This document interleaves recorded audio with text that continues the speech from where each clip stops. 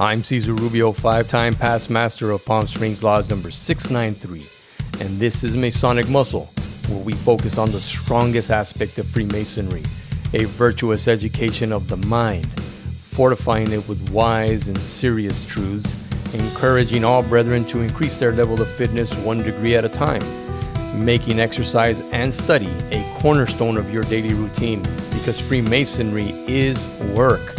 When you put in the work, you get closer and closer to the point within the circle. Masonic Muscle, we give you more light, but no light weights. We're here to pump you up, body, mind, and soul.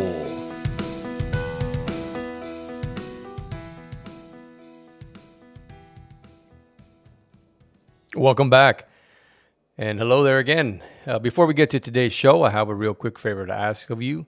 If you've been enjoying the Masonic Muscle podcast, I'd really appreciate it if you took just 1 minute to give me a review on either iTunes or Spotify. It helps me out a lot. And if you've done that already, thank you so much. Please consider sharing the show with a friend or a family member you think would get something out of it. Word of mouth is the primary way Masonic Muscle grows and spreads. So please share, text a friend, send out an email, however you communicate, tell them to check it out. Thank you for your continued support. And now, on to the show. For you California Masons out there, you know what time it is. I'm always going to be asking you this, especially if you're an officer of the lodge, like I've been sharing with you, or someone that wants to help with ritual. Have you been studying your ciphers? Have you been digging in there, spending about 10 minutes, 15 minutes, depending on how much work you have to do on that particular degree? Maybe even getting into some of the history of that part of the ritual, maybe the words or the stories that it's talking about, so you can understand why you're saying what you're saying. Have you been digging into the mysterious origins of Freemasonry? Have you been improving your spiritual, moral, and Masonic trestle boards? Have you stopped making excuses and begun to improve the level of your fitness 1 degree at a time? If not, why not? When would now be a good time to start this improvement of your body, mind, and soul? When? So as you know, I've recently begun to now delve into the different theories of the origins of Freemasonry. And also, I'm going to combine it. Before I share those with you, I will combine some history of exercise. What was going on back thousands and thousands of years ago? There are some things that we have learned over time because people like the Greeks, Hindus, they wrote about it. The Egyptians, and the hieroglyphs in their temples, they had stuff on their temples. I'm going to begin to read though and go down memory lane history about the history of exercise. And this article came out in September 24th to 2014, and it's called The History of Physical Fitness. Yes, there it is, The History of Physical Fitness. And it was written by Erwin LeCour. He's the founder of a movement called MoveNet. And I'm going to begin by just reading the first 2 paragraphs. They're awesome. Primal times, move for your life. From the dawn of humankind to around 10,000 BC, men had a constant voice in the back of their head saying, "Run for your life, stupid. Here comes the big old freaking saber-tooth. Run!" Physical development followed a natural path that was determined by the practical demands of life in a wild landscape, as well as the vital need to avoid threats and seize opportunities for survival. One's movement demands consisted of locomotion, the manipulation of tools and natural objects, rocks, trees, limbs, etc., and defense. To survive in a harsh environment full of natural and human obstacles and enemies, early man had to know not only how to run, but also walk, balance, jump, crawl, climb, lift, carry, throw, and catch things and fight. We can also safely assume that playful or creative moves like early forms of dancing were performed when bellies were full and predators weren't around. Any idea how many calories we've burned? The strength and mobility of early man was not developed through structured programs, methods, or schedules, but rather was forged by the daily instinctive necessity driven practice of highly practical and adaptable movement skills. Today, the few hunter gatherer tribes which still exist around the world would have no idea what primal fitness or a caveman workout is, as this kind of exercise remains deeply ingrained in their everyday lives. In hunter-gatherer tribes, everyone had to be strong, men, women, and children alike. Here we see walking, balancing, and carrying all at once. It doesn't get any more functional than this. Neolithic times, crop culture. Starting between 10,000 and 8,000 BC, the agricultural revolution is often considered to be the dawn of civilization. Man's transition from nomadic hunter-gatherer to farmer led to dramatic changes in his physical activity. The numerous demands of growing food and raising cattle meant a lot of chores and a lot of daily labor for farmers. But these tasks were largely repetitive and required a very limited range of movement. At the same time, the need for performing a variety of complex movements, running, balancing, jumping, crawling, climbing, greatly diminished. Such movements were rarely performed in a farm environment, or were performed in such simpler ways.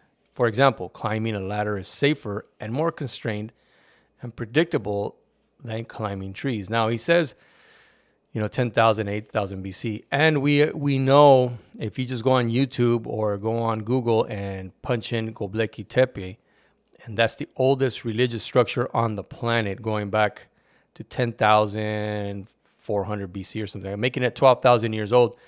They have no evidence that these people were farming out there. But yet it's the largest religious structure on the planet with giant megalithic stones, these big pillars with ornate murals on them, carvings, three-dimensional carvings, astronomically aligned. So our concept of the hunter-gatherer and all that is changing because of this site and other sites as well. Let's move on. Ancient times, prepared for war. Between 4000 BC and the fall of the Roman Empire in 476 AD, civilizations rose and fell through war and conquest. Assyrians, Babylonians, Egyptians, Persians, and later on, the Greeks and Romans all imposed physical training on boys and young men. The purpose? Preparing for battle. Ancient military training had similarities to the movements performed in nature by our caveman brethren, but with more structure and a different end goal. Young men practiced fundamental skills such as walking and running on uneven terrains, jumping, crawling, climbing, lifting, and carrying heavy things, throwing and catching, unarmed fighting, and weapons training. Civilized populations valued physical culture for sports as well. Records of athletic competitions exist from ancient Egypt, and of course, the ancient Greeks famously created the first Olympic Games. Not surprisingly, these early sports were all based on practical, natural movement skills and were fundamentally related to the preparedness needed for war. The Greeks strove to best each other in running, sometimes with armor and shield, jumping, throwing, javelin or discus, and fighting, striking and wrestling. The images above demonstrate the sports the Greeks trained for and competed in during their Olympic Games. The events concentrated on natural movements like running and martial skills like fighting. Outside of military training and sports, Greeks and later the Romans celebrated the body's beauty and strength and embraced physical training as a philosophical ideal and an essential part of a complete education. They celebrated the idea of having a sound mind and a sound body. Physical cultures started to rise beyond practical necessities to become a means to an end. An art de vivre, remains of a gymnasia, an early version of our modern gyms, antique sculptures representing ideal athleticism. So that was describing a picture that was part of this article. So that takes us back from the beginnings of what we know of civilization, the dawns of civilization, 10,000 BC, which is being challenged by the findings of Göbekli Tepe. And we're brought up to ancient times, and how physical exercise, because nations now began to form, or bigger tribes began to form, and they realized that the only way to protect themselves was to train their people as soldiers. And so obviously they had to be stronger physically and mentally. They had to be able to walk long distances, fight for an extended period of time, throw that spear or wield that sword, and do it in such a way that the only way you learned how to do it was through practicing these techniques. And all this required physical strength training and exercise. And of course, with that, you got tired and you got famished, so you need to drink plenty of water and then drink the foods whatever foods they had at that time, which I believe was more than likely more plant-based. But if they had an opportunity, they would hunt down some animals, and get some beef, whether it was going to be lamb or pork or whatever it was going to be. So recently I've been studying the patriarch theory of Freemasonry, the theory that Freemasonry comes from the patriarchs. And this is stated in Anderson's Constitutions of 1723 and then later on of 1738, I believe, where the legend describes that from the very beginning, Adam and then his sons, Cain, Seth, and his progeny, they all knew about Freemasonry, and that they taught their kids the science of masonry, geometry, and astronomy. These are all tied in together in the legends of Freemasonry.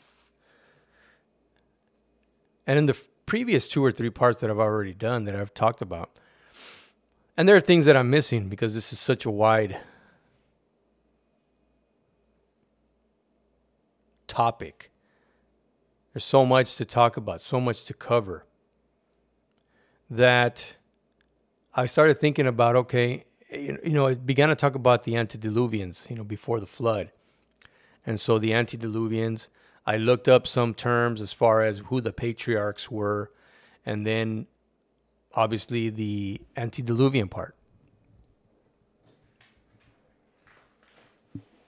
I found an article in the Catholic Encyclopedia, and you can find other articles as well. It doesn't have to be Catholic Encyclopedia, but since this is their forte, you have to begin to study and research where they're talking about and how they're seeing the world. And Freemasonry, when this document came out, Anderson's Constitution, and when you read some of the other manuscripts that he read, nobody knows how far back these ancient regulations went, that he was able to gather, look at them, study them, and then begin to put something together that memorialized what he was reading.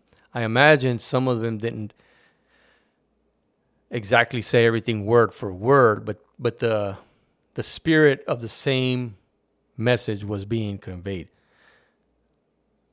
As far as the antediluvians, what I keep thinking about is what is all out there on the internet and on YouTube channels, the antediluvians, Nephilim, right? The giants. But when you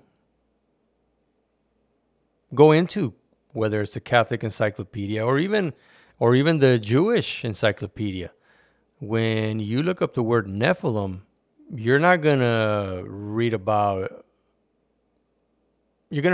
fallen angels. And you're going to read about giants. That's what they're going to say. Now, the article on antediluvians from the Catholic Encyclopedia has this to say. And in regards to the Pentateuch, it says, from Adam to Noah, the Bible enumerates 10 patriarchs. A genealogical table of them is given, Genesis 5.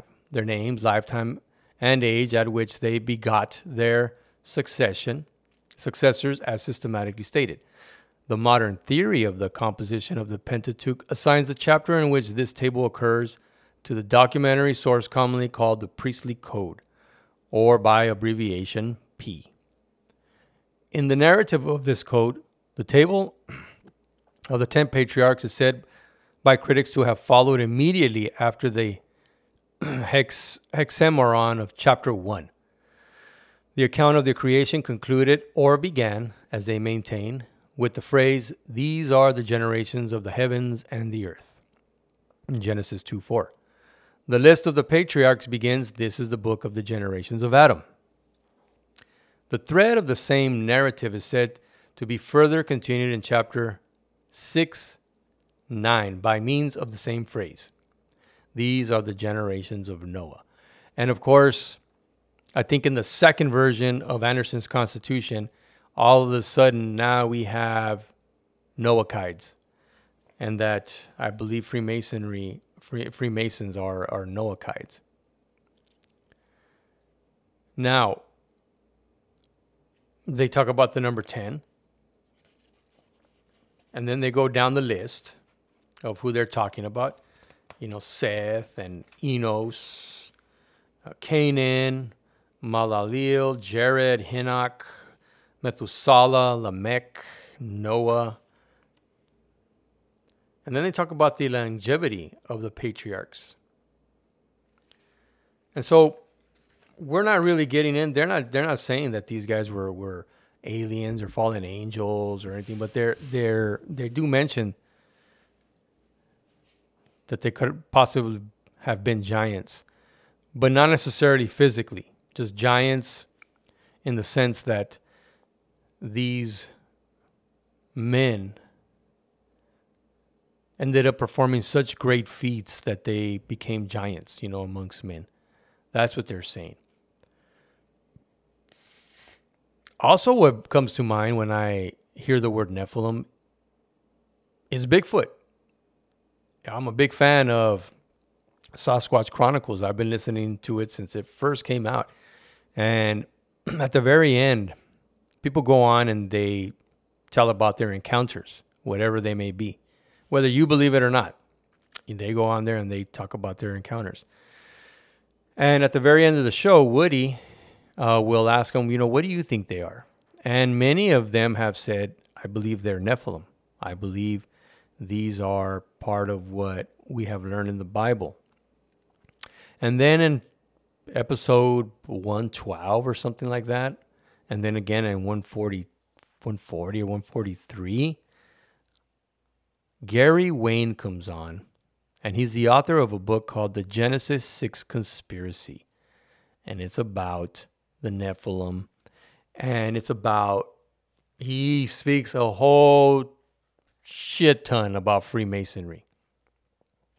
And he went beyond. He said, in my investigations and in my research, I really had to go beyond just what my Bible and my Bible studies and resources were saying. I had to go and research what the Jewish resources and their counterparts, like the Kabbalah, their mystical traditions, were saying. Then I had to go around the world, and so the stories of the flood and the stories of giants are all around the world. So I had to get these and put them all together and try to come up with some type of explanation for the Nephilim and the giants and who they were, and how why he decided to talk about Freemasonry.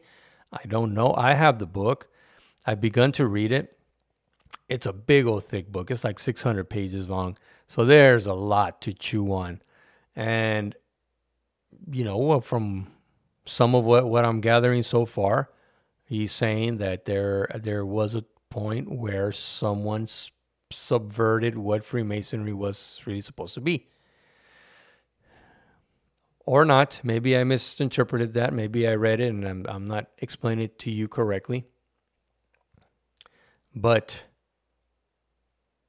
he talks a ton about the patriarchs, who they were, and again, their connection to Freemasonry. And why does Freemasonry have to have a flood theory?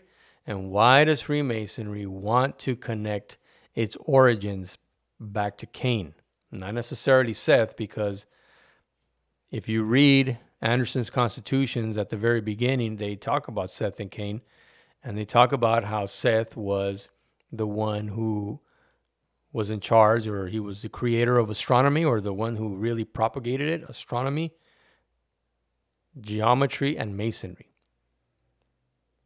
And versus Cain, he didn't propagate it like that. He propagated a little bit different.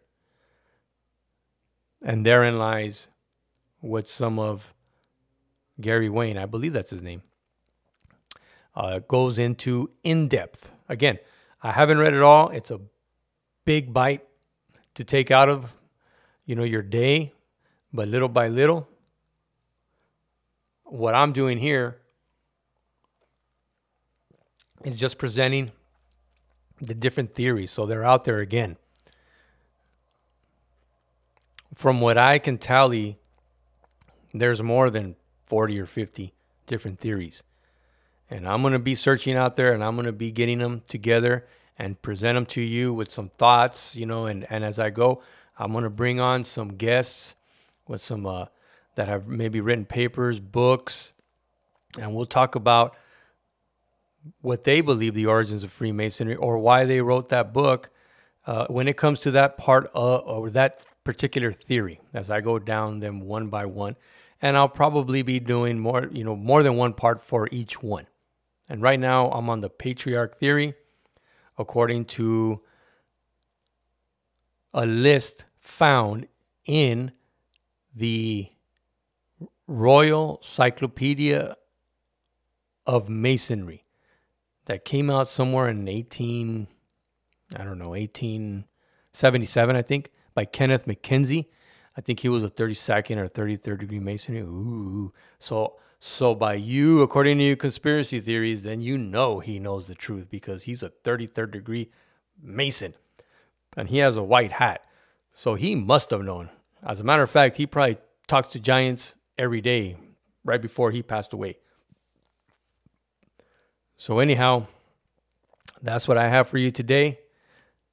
If you guys, if any of you Masons know of another Mason that has been digging into this, that has a particular theory or found an article or a book that you think would help us further this research and shed light on what we're bringing to the table, the different theories of the origins of Freemasonry, please have them contact me at masonicmuscle357@gmail.com, or have them DM me on Instagram at masonicmuscle.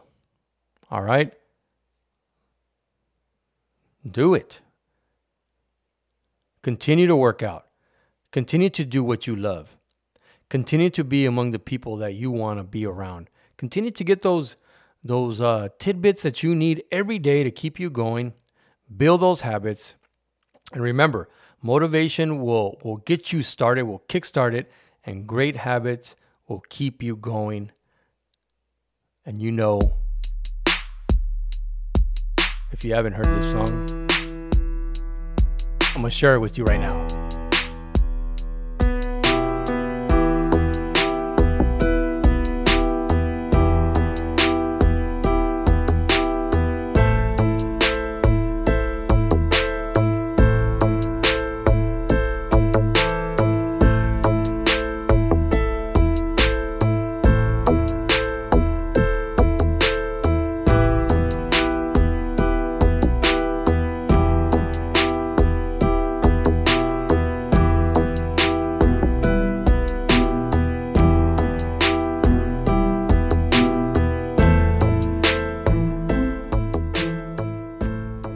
Whoa.